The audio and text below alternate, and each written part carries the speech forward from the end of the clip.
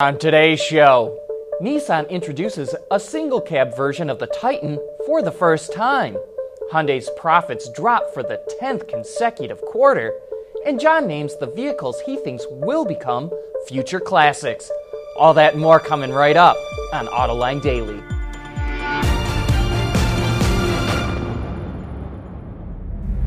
This is Autoline Daily for July 26th of 2016.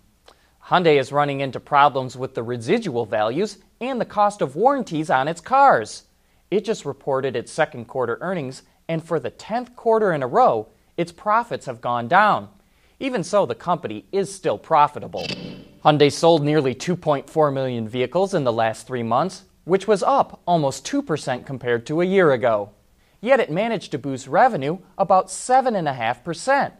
But the company is definitely facing headwinds. Its operating profit fell 7%, and its net profit was down almost 1.5%. Part of the reason for that is Hyundai says its warranty costs shot up 32%, and it blamed declining residual values of the cars it sells in the U.S. market. Last month, the Volkswagen Group announced ambitious plans to boost the number of electric vehicles in its lineup. Now, Porsche is going all out to make it happen. It plans to create 1,400 new jobs to develop an EV sports car based on the Mission E concept that will go on sale by the end of the decade.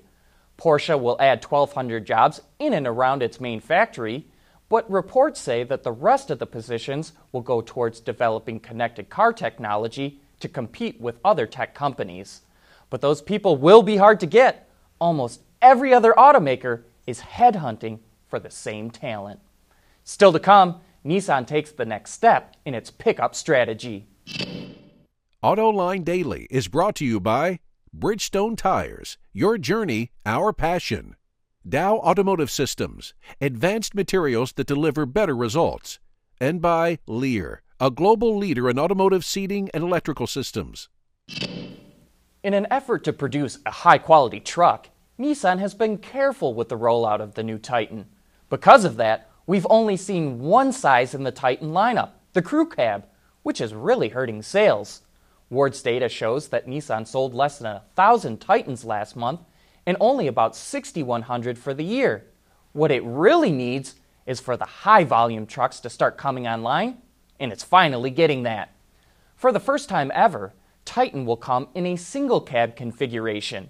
Intended for the commercial market, the truck is available in 2- or 4-wheel drive and can be had with a Cummins V8 diesel or Nissan's 5.6-liter V8 engine. The diesel is mated to a 6-speed transmission, while the gasser comes with a 7-speed tranny. You know, we expect to see a sharp increase in Titan sales as the single cab comes online later this fall.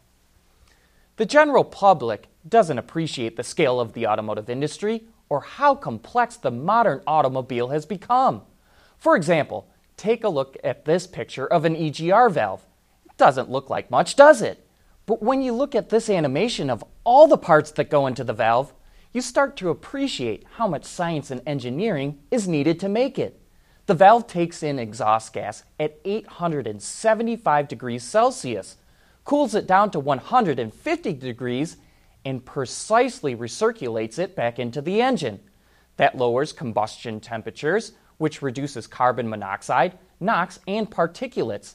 It also allows for a leaner mixture, which improves fuel economy by 3%.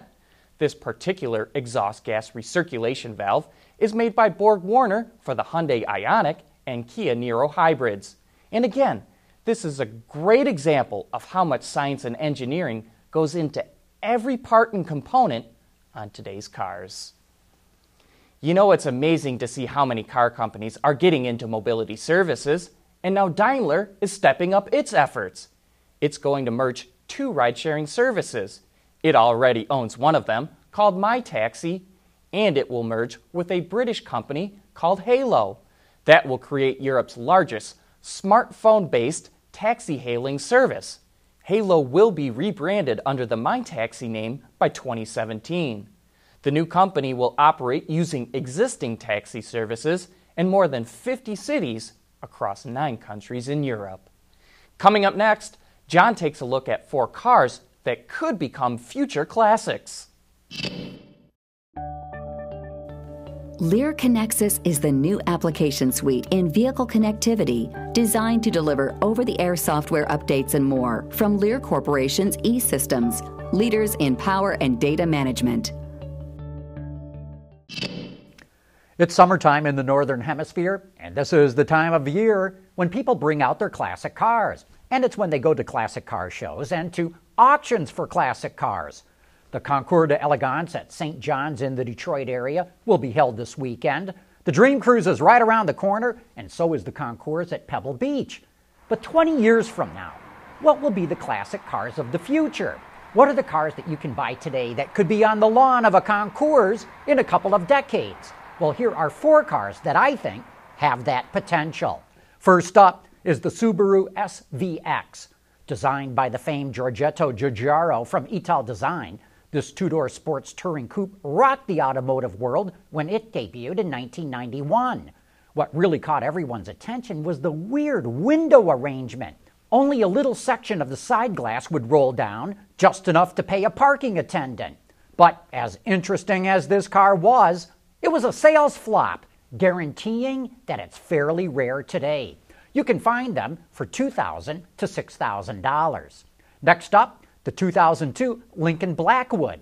This luxury pickup was Ford's first attempt to sell a really expensive truck. It was priced at $52,000, but maybe it was just too far ahead of its time. Plagued by production problems related to making the bed, the Blackwood never caught on. Ford discontinued making it before the model year was even over. Today you can get them for about $8,000 to $17,000. Now we turn to the Chrysler Crossfire. This was essentially a Mercedes SLK, but with a lot of improvements and a different body style. It was actually made in Germany by Karmann. But customers looking for a luxury coupe could not bring themselves to buy a car with a Chrysler badge on it, even if it was a Mercedes. They never sold that many, and today you can buy them for $4,000 to about $14,000. And the last on my list is the Cadillac ELR, a beautiful hybrid electric with a stunning interior. This car was way overpriced when it came down. With a $75,000 price tag, it turned out to be sales-proof, and you can buy them today for about $30,000 to $50,000. For a car to become a classic, it generally has to meet 3 criteria. First, it's got to be visually interesting to look at, if not gorgeous. Second, it has to have some sort of interesting feature or technology that makes it stand out. And third, it has to be relatively rare. The 4 vehicles listed here all meet that criteria. So what do you think? Do you agree with my choices? And what would you add to the list? Anyway, that's my Autoline Insight for the day. And with that, we wrap up today's show. Thank you for watching.